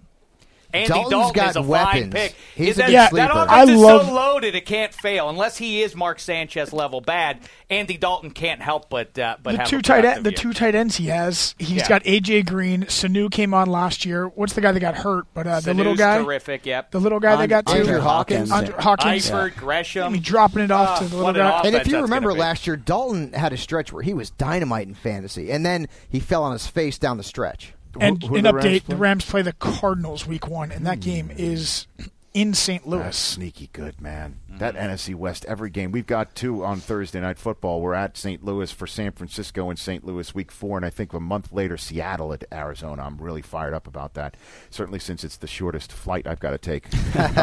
So Stevie Johnson goes. That was Nick Bakay. Ahmad Bradshaw goes 3rd pick, 11th round. That's insane. Wow. Can I get into this league next year, Eisen? No, you're not allowed. Jeez. Blair Walsh is a kicker. Rashard Mendenhall is 5th overall. Then I go and I take Bernard Pierce. And you don't have Ray Rice. Who else you is don't available? Have Ray Rice. I do not have Ray Rice. Okay. I did not go Alshon Jeffrey because I just don't know. Jonathan Dwyer was next. Golden Tate, Mike Williams. Jonathan Stewart was taken top of 12th round. Boy, I like Mike Williams a lot. When you so Vincent Jackson comes in, he draws the double coverage. Mike Williams, when you slot him where he belongs as a number 2 wide receiver, who's largely going to be singled up a lot of the time. You saw the hay he made last year. He worries me because he got paid. Here we go. Right. Here's how we finish up strong. I'll just tell you my final picks. Okay. Round 12, I took the Arizona defense. Very underrated fantasy defense. I thought to myself, Patrick Peterson's going to return a few, and that Honey Badger, I'll bet on him. I like that pick a lot. I'll fantasy bet on the Honey Badger this year. Arizona's always in the top 12 in fantasy points. I like it. Defenses. Round 13, I figured I just had a nightmare, the nightmare, the nuclear plume that comes out of the brains of Packer fans. That week 1, something happens to Aaron Rodgers. I had to do something. So I went backup quarterback. Even though, retrospect, I see the guys who were on the waiver wire and it was all done. I thought this might have been a stupid pick, but I went Flacco. Okay. I got a question. I could have done Kembrell Tompkins as a sort of roll of the dice there. A lot of people like him. I know you do, right? You do? As a sleeper, but now people are getting crazy with him. They're drafting him in like the 8th round. I'm not doing that. Don't go nuts. Round 14, I went Crabtree. I went Crabtree. I'm thinking, you know what? That kid comes back week 6. I suddenly have myself a starting wide receiver who is the Binky, the BFF of his quarterback. Yes, that's the guy. Do you have an injured reserve spot where he doesn't count against your roster? No. That's right. So he may end up being the first guy you drop if you need to pick up a hot free agent. But at this point, late in the draft, guys like Crabtree, Justin Blackmon, who's going to be out the first 4 games because he's suspended. Josh Gordon is only going to be out 2. Those are guys that you're looking at. You know what? I'll pick up and stash them and see what happens. By the way, with the Flacco pick, because I imagine a lot of people, based on this past January, are going to grab him and assume he's going to continue this role. Was Roethlisberger there? Was Dalton there? I would have taken either one of them. Or you know what? I would even Alex Smith, Alex Smith, Brandon Whedon. Even I would take over Joe Flacco. And just so you know, I finished up with Seabass. Okay. Because the young Jeezy was just taken, I have just before 2 weeks, which I kicked myself because I love that young Jeezy on Zerline. Zerline, yeah. So here is the let me go to the waiver wires here. Basically, I don't know how to do this here. So you basically have Calvin Johnson, Matt Forte, Aaron Rodgers, and. Let me call up Cotidy's bad again. Alex Smith was just picked up on waivers. Urkel. Yes. Is that Bakay? No. Oh. So it's Aaron Rodgers, Calvin Johnson. So the players that are available, here's the player list that are available. You want to know the quarterbacks that are still available? There's going to be really good ones, I bet. Yeah. Well, here's who's still do it. Here's who's still around. Mendenhall's still out there. Well, somebody tossed him back out there because I guess he's hurt to the point now. Well, he's supposed to be back in time for week 1, though. Okay. So you basically have who's available: Alex Smith, Carson Palmer, Bradford, who you've already I love Bradford. Stipulated. Schaub, Alex Smith. Schaub, Cutler, Freeman, Rivers, Whedon. Cutler. Any of those guys are better than Flacco. Get one of those guys. Well, so hold on a minute. So you're telling me to cut Flacco. You tell me who to pick up. No, I would. This is good. This is good because this should help some people out. So if I take Flacco off, here's the people who are available right now in this league. And then we'll send you off and get your friend. You're friends with Berry, right? Matthew Berry, Fabs? Yes. He likes you a lot. Yeah, Matt's a good man. Good. He's a good man. Rashard Mendenhall, Hillman's out there, Floyd, Bryce Brown, Isaac Redman, Emmanuel Sanders, Ruben Randall interests me. Rich, you want me to tell you what to do? Sure. Dump Flacco and don't pick up another quarterback. Okay. You know what? If Rodgers goes down, you're screwed anyways. All right. So which one of these guys should I pick up? If Mendenhall's sitting there, is not a good fantasy quarterback. Yeah, you might want Mendenhall. The only problem there is Stephen Taylor, the kid out of Stanford, who might be better. But keep in mind, Bruce Arians knew how to use Mendenhall a couple of years ago, and Mendenhall was very valuable in fantasy. You can never have enough running back depth. That transaction is just taking place. Okay. People need to go to NFL.com and sign up for fantasy football right now. Devin Gardner. Yep, NFL.com/fantasy, and you can also read Fabs. You got some articles that you're writing on there, right? We have tons of content. Anything that's going on in the National Football League, we put a fantasy spin on it. Now that we talk college football, by the way, here we do? on 365, on NFL.com. Oh, okay. I'm so immersed in fantasy. We need I don't to know do what's going on. college football fantasy. That's for next year. I'm in a league tomorrow night. I have a draft tomorrow night. I'd love to do that Big Ten, Pac-10, SEC. I'm in it tomorrow night. If I can get Manziel, I'm taking him. That's you. That's you being a risk. Thanks, Mike Fabiano. Appreciate it. Michael Fabiano. Thank Dave you, Rich. Dameshek. Also download the Dave Dameshek football program. Also, you were on Simmons recently. This man's everywhere. This man's everywhere. And now it's time for Matthew Berry. So if any of you listeners out there felt heaven and earth moving over the past 10 days, it was to make this conversation we're about to have occur, because I could not be more thrilled to have on this fantasy special podcast the man whose book Fantasy Life debuted at number 5 on the New York Times bestseller list and has been on the bestseller list for 5 consecutive weeks. He is the man who can be followed on Twitter at Matthew Berry TMR. He is none other from the good people at the worldwide leader in sports, ESPN and ESPN.com, Matthew Berry. How are you, Matthew? Well, after that intro, I'm awesome, Rich. Thank you very much. Hey, listen. No, it's exciting, and I'm excited to be on the show, and I'm excited that all the negotiations went well to make this happen. You know what? It's a testament to your power within the industry, Matt. I think that's the way it goes. You know what I mean? Yeah, I think you're being way too kind. I think it's a testament to your power. Over at NFL. Hey, listen, if you can get on Howard Stern's show to promote your book, this is nothing. This is child's play getting on this show. I will say, I mean, that was the longest of long shots. The fact that I could get on Stern to promote a fantasy football book was the longest of long shots, no doubt. Does he play fantasy football? He doesn't play fantasy sports. He doesn't like it. He's not even a big sports fan. But the guys on his show, like Gary Delabate, Baba Booey, and like all the guys on his show, they all play, and they've played for years. And in fact, I'm in a league with a bunch of those guys. Oh. And so when I came up, when they pitched me to be on the show, and Gary was like, "Look, Howard doesn't like fantasy, and he doesn't like sports. He's not a big sports fan." But Gary's like, "I know a ton of our audience plays fantasy football, and we all play it." And so when they started pitching me and they started trying to explain to Howard about fantasy football and just sort of all the dynamics that were going on in the show league, in the Stern show league, and the different battles going on between guys on that show, Howard got really interested, and he's like, all right, well, this is fascinating. And he also, I have this really weird career. I believe I have the weirdest resume in history. Yeah. As I'm a Razzie nominee for Crocodile Dundee in Los Angeles. Is that right, Matthew? I did not know that. For what? Did you write it? I was a co-author of it, yes. Wow. I co-wrote that movie. I was a Hollywood screenwriter for a number of years. Own it, Matthew. Own it. Yeah, Own it. And, listen, Crocodile Dundee bought me a big old house. My advice to the kids, Rich, is if you're going to sell out big. And didn't you write a season of Married with Children too? I did. That's the best. Yeah. I did. I was on I mean, I wrote in Hollywood. I have a number of distinguished and also terrible credits for my time in Hollywood. But I was story editor. So it was one of my very first jobs writing. Was one of the last season of Married with Children. So I was on that, and I worked on 28 episodes of that show. So were you the one who said, "Let's get McGinley in here"? Were you that guy? I was not that guy. Ted was already there. Okay. It's funny. Ted told me a story once about because he had at that point he'd been on like the last season of Happy Days. Yep. He'd been on the last season of Love Boat. He's the kiss of death. Right, and he said I showed up in season 4 of Married with Children. I was like, sorry guys, update your resumes. He's always Stan Gable to me. From Right, Revenge of the course, Nerds. of course he is. So we should never have Ted McGinley on this podcast. That is correct. Hey, when he appeared on Mad Men this past year, right? The number of I sent out a tweet.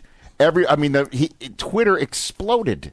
That Mad Men that just showed you how indestructible they believe that show to be to cast Ted McGinley on that program. And he was a Children swinger, ran for like right? 6 or 7 more years after Ted That's joined true. the cast. I will say, like, of all the years I've ever met, like tons of actors and celebrities and athletes and analysts and everything, Ted McGinley's like top 5 nicest people of all time. Is that right? Oh, he's the greatest guy and has an unbelievable sense of humor about himself.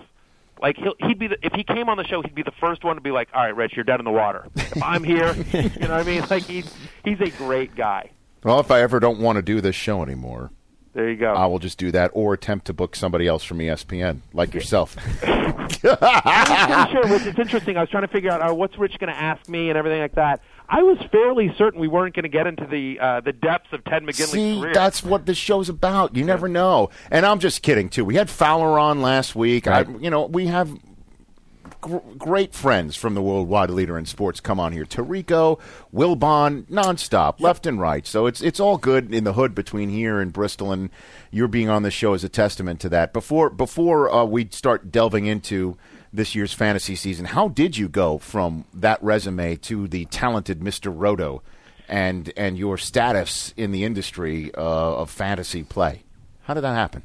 Well, I've been playing since I was 14 years old. Okay, so I'm 43. So I mean, this April will be the 30th anniversary of my very first fantasy baseball auction of all time. So I've been playing forever, and I love it. Obviously, it's my passion. And in 1999, there was a website, RotoWorld, that was advertising for fantasy writers. Now, this is 1999. This is back in like you had CompuServe and Prodigy, and you dialed up to get your email, and you're online once a day. So it's certainly, and writing for a website didn't have nearly the cachet of writing for a newspaper or magazine. But so this fantasy sports site is looking for writers, and I email in and I say, hey, I'm a professional writer living out here in Hollywood. I write movies and television, and but fantasy sports is my passion. I think it would be so much fun if I could just be a columnist on the side for you guys. I think that would just be a fun side gig. Could I try out? Could I send you a sample, something like that? And they wrote me back the next day, and they said, we looked you up on IMDb. Married with Children is our favorite show of all time. You're hired. So that's literally how I got a job as a, quote, fantasy expert. And, after a little while, I think I'm a pretty good writer. And my column became pretty popular. And I was soon the most popular columnist on that site. A guy at Fox Sports Radio at the time, his name's Steve Mason. He's now doing afternoons radio, in L.A., right? So Mason, Ireland. Yep. So Steve Mason, like in 2002, had read my column, was a fan of mine, and he was doing national radio at Fox Sports at the time, and said, hey, come on my air, and I wanted to do a fantasy segment. It went well. 1 led to 2, led to do the whole hour, come in and guest host with me. And so I was doing all that, and then in 2004, and I get into this in the book, and I talk about it's a long sort of story about this transition. I won't bore your audience with this. No, it's okay.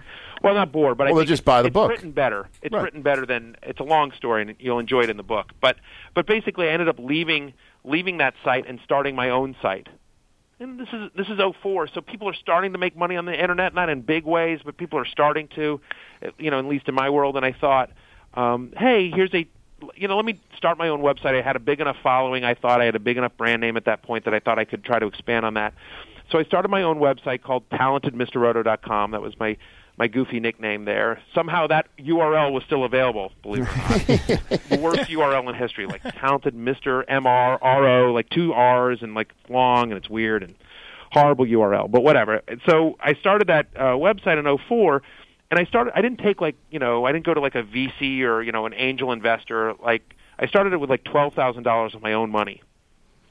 And I basically said, I didn't have a marketing budget. And I basically went to every website I could find, every TV station I could find, every radio station I could find, saying, hey, put me on your air. Let me do a fantasy segment. I'll write for your site for free. Just link back to my website. Just mention the website. I just wanted to get the word out. And at that point, Steve had gone over to ESPN 710 in LA, and he brought me over there. He's like, hey, we're looking for a fantasy guy. I got the guy. And so I started doing a lot of this promotion for ESPN. And so in 2005, Rich, I'd been in therapy for a little while. I was completely miserable. I hated being in show business. And I realized the only thing that made me happy were these dumb little websites. I went to bed in the morning and I went to bed at night thinking, or I woke up in the morning, went to bed at night thinking, wow, all I could cared about were these websites, not my actual job. And so by the end of 2005, I sort of took a lot of guts, and I was just like, you know what? I don't care if I make $10,000 a year. I just want to be happy. I can't do show business anymore. I'm just going to try to make a career of these sites, and I'm going to try to make a career of fantasy sports. It's the thing that makes me happiest.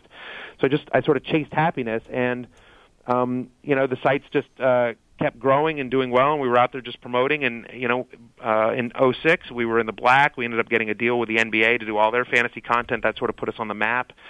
And and basically in the end of 2006. ESPN liked what I'd been doing. I'd been at that point because of 710 ESPN, Rich. Sure. I'd then gotten into, I went to, from that I started doing some stuff on Cold Pizza. From Cold Pizza I started doing some stuff for ESPN News. An ESPN News producer. The car wash. Then you start the magazine. Yes. Right. So you just sort of keep getting sucked in, and then basically in 2006 they felt fantasy was big enough. They liked the work I had done, and so.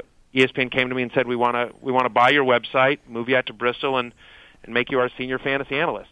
And you were like, Bristol, yes. Yeah, don't put him in that position, I'm a Law. single guy moving from L.A. How can I get to Bristol? Hey, listen, I spent 7 years there. Right, you that. Understand. I'm with you.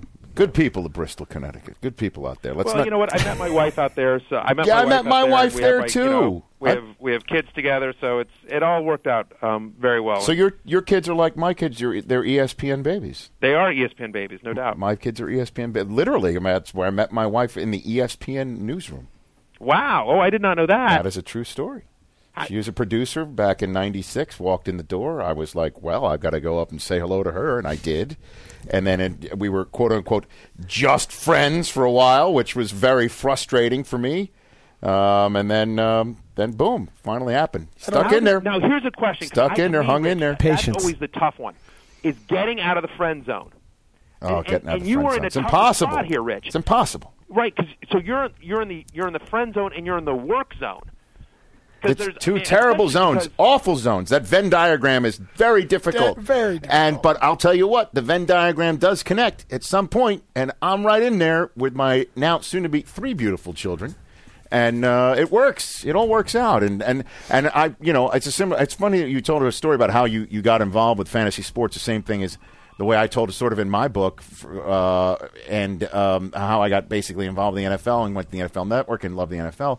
And I just hearing how you did what you did, it's incredible what you did and the risk you took and how it's all paid off. And everybody should go ahead and buy this man's book, Fantasy Life. It's available on Amazon.com and bookstores, if those exist still in your neighborhood. Do they still exist? No, there's still some Barnes & Nobles around somewhere. FantasyLifeTheBook.com if you want information about where to buy. All the links are right there. Very, very good. So now let's start delving into this 2013 season here. Some of the same questions that we just asked our NFL.com fantasy experts. Mm-hmm. First and foremost, Adrian Peterson is the undisputed number 1 overall pick, correct? Yes. Okay. Then who's 2? Who do you have 2? Because I know you've got Arian Foster in this mix right now, but he downright scares the daylights out of a lot of people based on his injuries over the past few weeks. Where do you stand on that, Well, Matt? it's interesting. Just before we started this podcast, I was in the process of updating my ranks, and I've been looking at 2. I currently have Doug Martin at 2. But, boy, that offensive line looks terrible this preseason. So I'm starting to get a little nervous about Doug Martin. I think Ray Rice is probably the safest guy. I think he's got the least amount of upside, if you will. But I think Ray Rice is probably the safest guy. You sure? I mean, because Bernard Pierce was coming on strong in the second half of last season, and Rice wasn't nearly as effective in that Super Bowl run. I would put him offensively third, maybe even fourth most important player of that Ravens offense in that run. Yeah, I mean, and that in most fantasy drafts, he's been slipping a little bit to the middle of the first round because of those concerns. We looked at it once Jim Caldwell took over as offense coordinator. I will tell you this, for whatever it's worth. He averaged the exact same number of carries, 20 touches a game under Cam Cameron, 20 touches a game under Jim Caldwell. He averaged more goal line carries and more red zone touches under Caldwell than he did with Cam Cameron. And the other thing is, like, did you see that preseason game the other night? Like, he carried the ball 16 times in a preseason game. Like, because of the injury to Pitta, because of the trade of Anquan Bolden, you just sort of look around at that Ravens offense and, like, who are you going to get the ball to? Like, I think Bernard Pierce has a bigger role than he did last year, but I don't necessarily think that cuts into Ray Rice's production. You want Vulture inside the 10? No, I mean, listen, I like I said, he got more goal line carries once Cam Cameron went away, and he got many more goal line carries than Bernard Pierce did. I think the Bernard Pierce concerns are overdrawn or overblown, in my particular opinion. I think he's the best player on that team. I think he's the best offensive weapon they have. And, you know, I mean, did they try some interesting things and, like, actually line Ray Rice up sort of in the slot with Pierce in the backfield? Did they try some of that kind of stuff? Like, I mean, you know, how far are they going to go with Dallas Clark and Brandon Stokely? Like, I just think the more the ball is in Ray Rice's hands, the better it is for the Ravens, and I think they probably realize that. I think having Leach back for the Ravens certainly helps Ray Rice and helps that running game. So I think Rice is the safest. Like I said, I think the concerns on Pierce is, like, in terms of his upside, sure, but I think Rice is the safest. But here's the thing is, like, for that number 2 spot, Rich, I think you can make an argument, a very compelling argument, for about 5 or 6 guys. So do you trade out? You can make the argument for Foster. You can make the argument for Lynch. You can make the argument for Spiller, for Charles. I think you can make the argument for LaShawn McCoy, actually, this year. I don't know, man. Matthew, I said this before, and I'll say it again. Right. After having LaShawn McCoy last year under Here we Andy go. Reid, Hold on. Sit down, everybody. I go nowhere within the area code. Nay, I go nowhere near the time zone or the continent of Jamal Charles, because I have checked the rule book, and inside the rule book there is a rule that says Andy Reid may not hand it to his prime ball carrier 2 times in a row. He may not do that. I finally found it in the rule book, and I'll tell you what, I'll stay away from Chris Ivory because Morningwake's sitting there too, right? And he's the one who was supposedly calling the plays. He won't give it Ivory 2 times in a row, even with the rest of that offense in a dumpster fire. New listeners to the program, this is your Rich Eisen, running back. Well, I mean, man. nothing gets me even hotter than all that. But so, where do you put? Well, but hang on, let me just defend Jamal Charles, please, and Andy Reid for a second. Okay.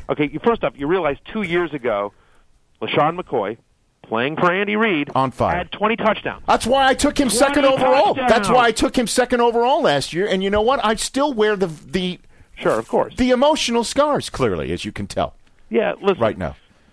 I hate to break this to you, Rich. You're not the only one that was let down by the There's a lot of people that were let down by the Philadelphia Eagles last year, including Andy Reid himself, who had to find employment. Yes, he even wears red now, which is not the most flattering color. It's certainly not. But here's the thing: 2 things on this. So first off, I disagree about we have such recency bias in fantasy. We just remember what happened last year. So right. I disagree with the premise that an Andy Reid running back can't have fantasy success, because obviously LaShawn McCoy was a stud 2 years ago. The other thing I disagree about is that Jamal Charles needs a lot of touches to be an effective fantasy running back, because he doesn't. You know, I mean, like, he's a big play guy. That's what you're buying with Jamal Charles. The second thing is do I think he leads the league in carries? Of course not. But I will tell you that I think Andy Reid is a really smart guy. I think he's a very good offensive coach, and I think he looks at his team and he says, what do I got? I got a guy in Alex Smith who's not exactly going to rocket it down the field, but he's fairly accurate.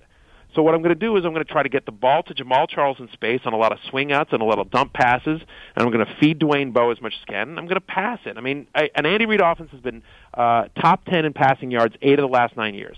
He's going to throw it. He's going to throw it to death. And so I think Jamal Charles gets between 15 and 20 touches a game. I don't know how many runs he gets, but I think he's going to get plenty of offensive touches. The argument against Jamal Charles is not the amount of times he touches the ball. Like, he's had very productive fantasy seasons. Prior to last year, his best fantasy season, his breakout year, he averaged 17 touches a game. Like, he's a big play guy. He's not a volume guy. So why wouldn't I? How about Calvin Johnson, second overall? Could you make that case? You can make that case. I will make the case for you, and then I will dismiss it. But here's the case for Calvin Johnson. Last year, he was by far the best fantasy wide receiver, and he had 5 touchdowns. He went from 16 to 5. Last year, 5 different times, Calvin Johnson was tackled at the 1-yard line. 8 different times he was tackled inside the 5. He just got unbelievably unlucky. They're going to throw it 700 times in Detroit, and they're going to throw it to him, obviously.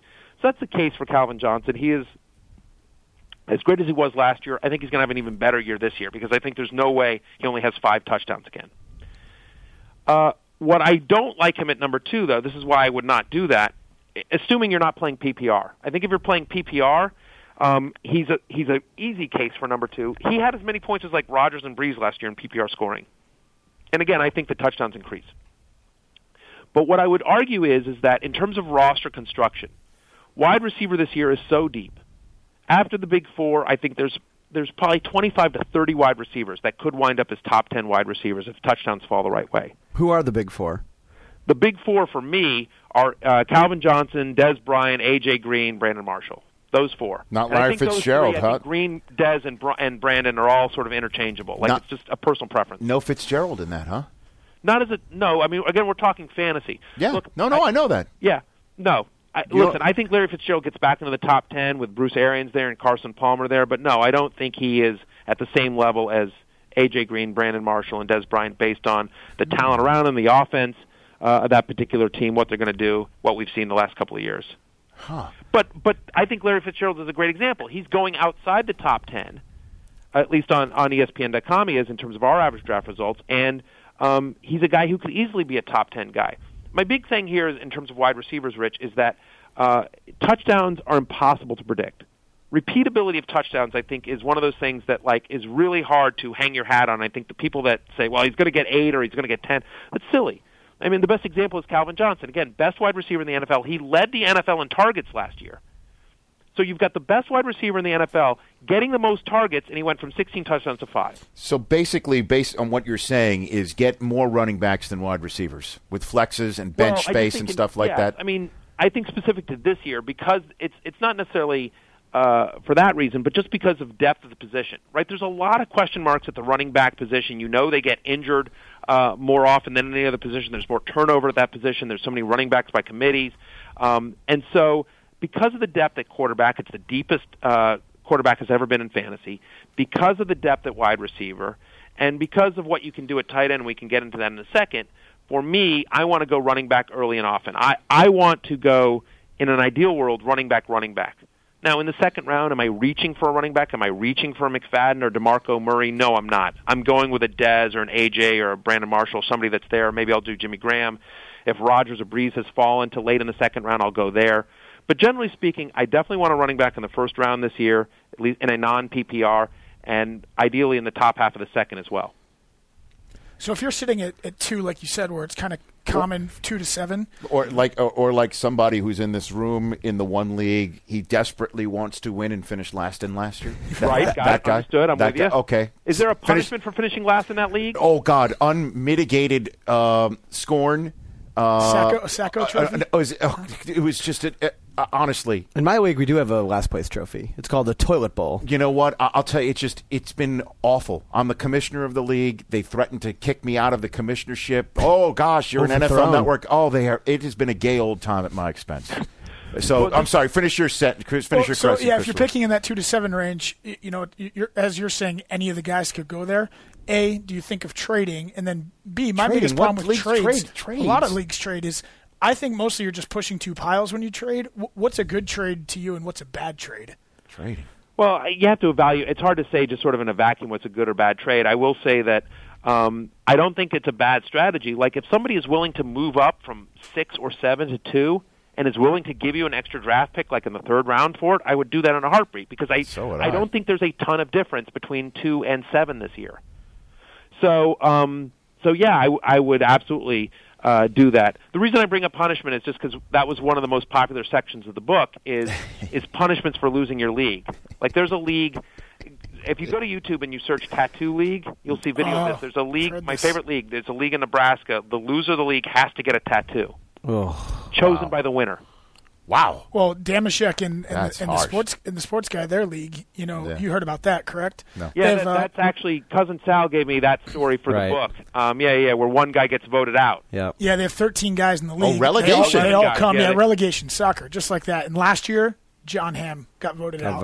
Yeah. John Hamm got relegated. But they don't announce it till the draft, so you have to Correct. prepare and show up, and then the winner of the league announces that guy's out. Right, and Lord! So John Hamm showed up to like Simmons' house this week and got the This date? was last year. Yeah, and the best part of that is that his Mad Men was running late, and so Sal is blowing up John Hamm's phone. Where are you? What's going on? We're all waiting here. You're keeping keeping us here. And so like John Hamm's like rushing through traffic. He's texting. He's calling. I'm coming.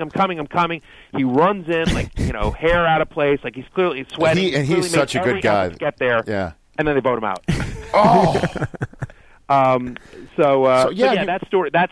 That story is in the book. I have tons of stories like that. The Tattoo League, by the way, guys, the loser last year chose a Justin Bieber face tattoo. Could you imagine? So who chooses in that league what the loser winner of the league gets to choose the tattoo that goes on the loser's leg. Tread lightly if you're the winner, because what goes around comes around there. So I know we got a limited amount of time with you here, Matthew, and that by the way has nothing to do mandated from Bristol. It has to do with the fact that you've got a book signing, I believe, correct? Right. And although I would love for you to be late for your book signing and tell everyone, I'm sorry I was here late. I was on the Rich Eisen podcast, so that would be great for you to just tell everybody why you were late. Right, I'll tweet that out too. I'm sorry I was late to the podcast. I was a book signing. I was doing the Rich Eisen podcast, available on iTunes. That's correct. Or at NFL.com. Thank you. Right. So quickly, who are your top quarterbacks? Give me where, for instance, I'm keen to hear where you have the Kaepernicks of this league right now. This is how I rank them. I rank them Rodgers, Breeze, Peyton, Brady, Cam Newton, Russell Wilson at 6. Ooh. Above Kaepernick. Correct. Stafford at 7. Still haven't heard Kaepernick. Haven't heard RG3. Who at 8? Matt Ryan. Okay. RG3 at 9. Kaepernick at 10. Romo at 11. Luck at 12. Those are my top 12. So you don't have is RG3 that low? Obviously, because you don't know what's going on. Let's just say he didn't tear up his knee last year. Where do you have RG3 in that mix? Probably at 6. You still don't have him up because these quarterbacks that can get you those bonus points for 100 yards rushing, right? Right. And that's why I have Russell Wilson and Cam Newton where I do. The argument about RG3 is the problem is that as the season went on, we looked at this. As the season went on, the designed runs by RG3 continued to get less and less. First 4 games of the season up until the Atlanta game, the one he left at halftime, he was averaging 7 designed runs a game and 1.5 designed runs inside an opponent's 10-yard line. Wow. By the end of the year, and then he was averaging 5 designed runs up until the Ravens game, and he left that one early. Yeah, well, he met with Haloti Nato. Right. Yeah, in a bad way. And then once he came back, missed that Browns game that Kirk Cousins started. Once he came back, the final 3 games of the year, including the Seahawks playoff loss, he averaged just 4 designed runs a game and .33. He actually only had 1 designed run inside an opponent's 10-yard line in those final 3 games. So, went from 7 to 5 to 4, and now he's coming off ACL surgery. I think they're going to significantly limit the designed runs they do with RG3. And then you get to the passing. People forget Shanahan's offense is a running offense. They were 30th in the NFL in passing attempts last year. So I don't see him putting up huge passing numbers this year. I'm a Redskins fan in real life. I love RG3. I mean, love him. I mean, seriously, there's a restraining order against me. I'm such an RG3 fan. But from a fantasy perspective, I just don't see him putting up huge numbers the way he did last year because it was all about the rushing. The Kaepernick thing for me is like we looked at his stats, and if you took his stats from last year and you extrapolated over a 16-game season, he was the 9th best fantasy quarterback at least in ESPN.com standard scoring. And I just don't see him having a better statistical year this year without Michael Crabtree. I mean, Bolden had a nice postseason, obviously, but he's no longer the player he was. He's not blown by any defenders. He's a possession guy. I mean, do they get something out of John Baldwin? Yeah, sure, maybe. Does Austin Collie stay healthy and he provides some spark? Sure. But it's a run-first offense. I know Kaepernick. I like Kaepernick a lot. I think he's a phenomenal talent. But from a fantasy angle, I just don't see him putting up. I think he's going to be good. I mean, I think it speaks to the depth of the position, but that's why I have him where I have him. And tight ends, how do you rank your tight ends? Obviously, you mentioned Graham. I assume he's tops. Yes. I'm keen to hear where the word Gronkowski is going to be said right now. He's still my second overall tight end. Really? I mean, guys, last year he missed 5 games. He was still the second best fantasy tight end. Okay. He had the most touchdowns, I think, out of all of them. More touchdowns the last 3 years than any other player in football.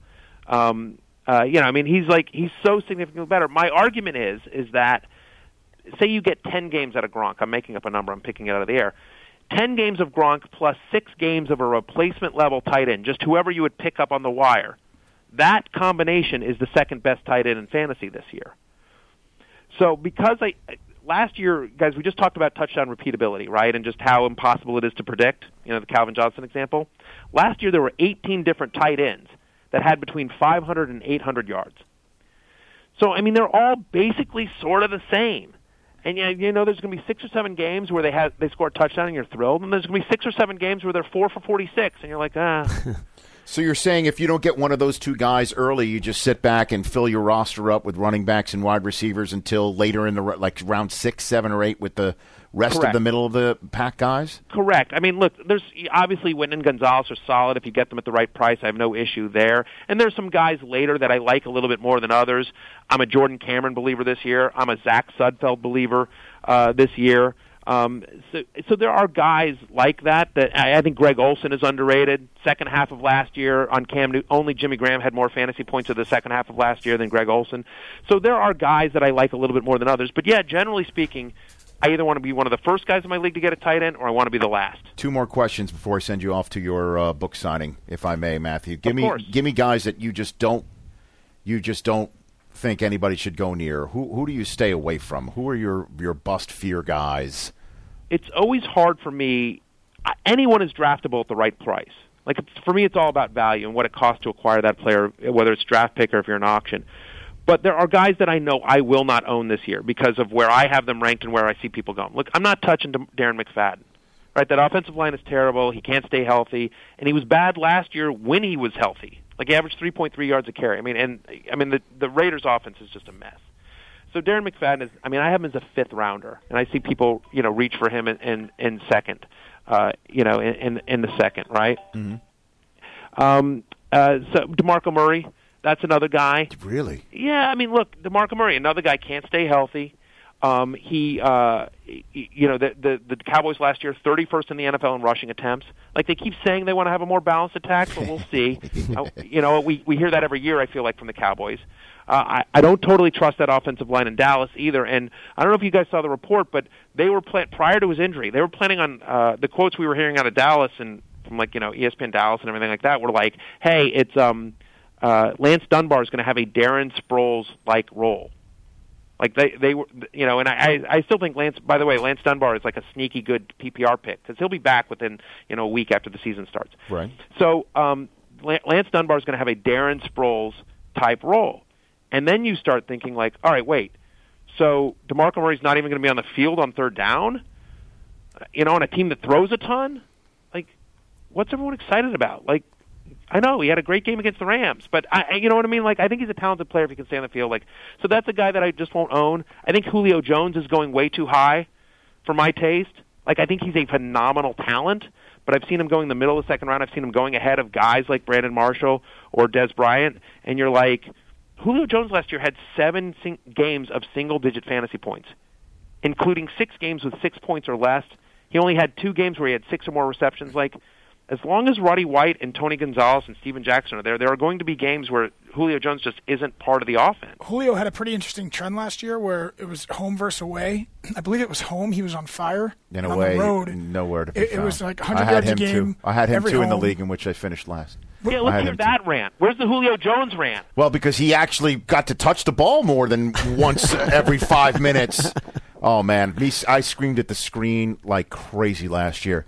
So, okay, so those are three interesting guys. Last question, rookies. Where do you put these? This rookie class has been so, as we all know, there's no far and away quarterback that's thrown out there. And Tavon Austin was the first quote-unquote skill guy to go. A lot of people are high on Gio Bernard. We're talking about Lacey in Green Bay. Which ones do you think have the fantasy ability here to be a good selection in a draft? I don't know that I'm going to own any rookies this year again because I think they get a little bit overhyped. I mean, I think there's real question marks. Like Eddie Lacy's really interesting, but obviously that's a pass-first offense.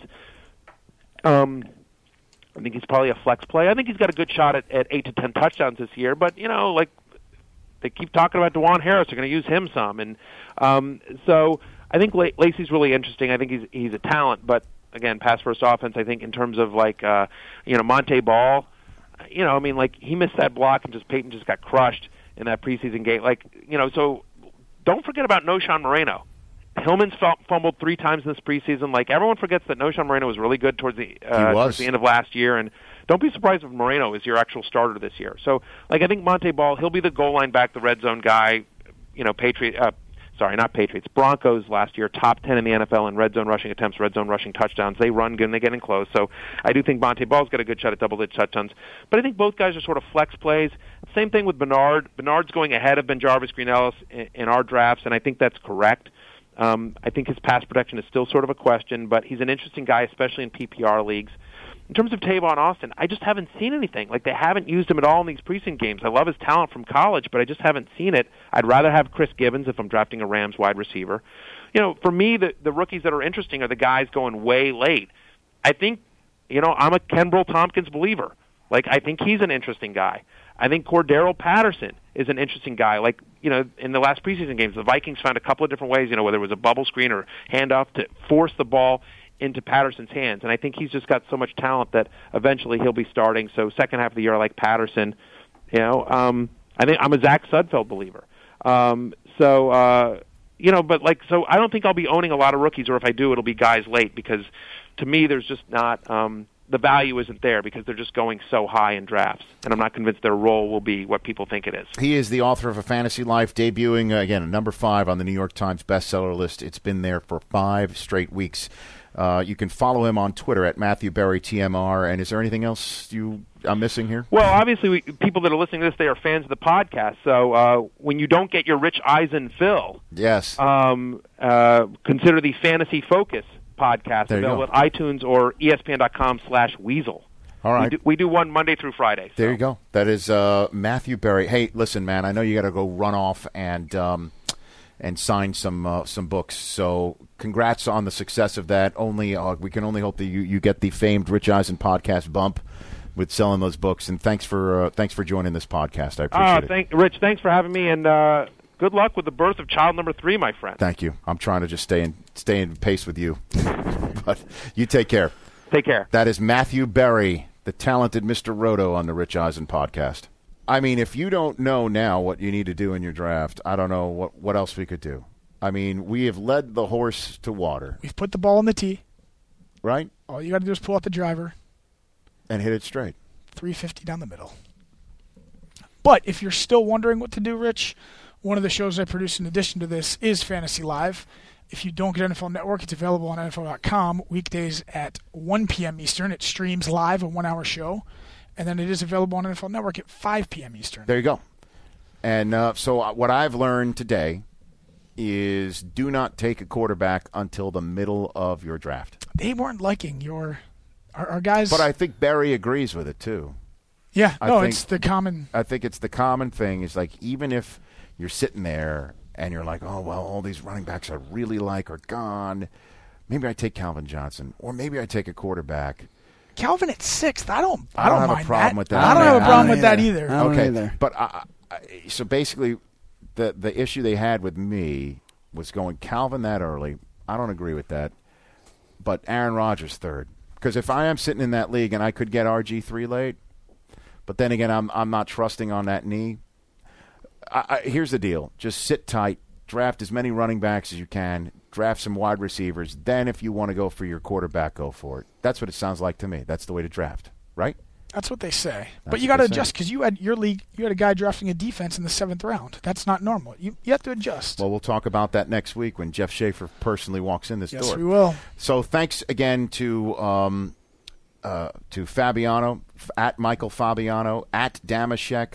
What's Akbar's Twitter address? Akbar's is at Akbar NFL. Let me just double check that, though. And in the meantime, you can follow Matthew Berry at Matthew Berry TMR and go get his book, Fantasy Life. Please do that. And go to NFL.com right now and sign up for your fantasy league and go join our Pick'em group. Yeah, definitely. We'll probably announce those Go to the next Weekly Pick'ems tab on your NFL.com/fantasy and get in while the getting's good because we're going to be picking games straight up as only we can and should here on NFL Media.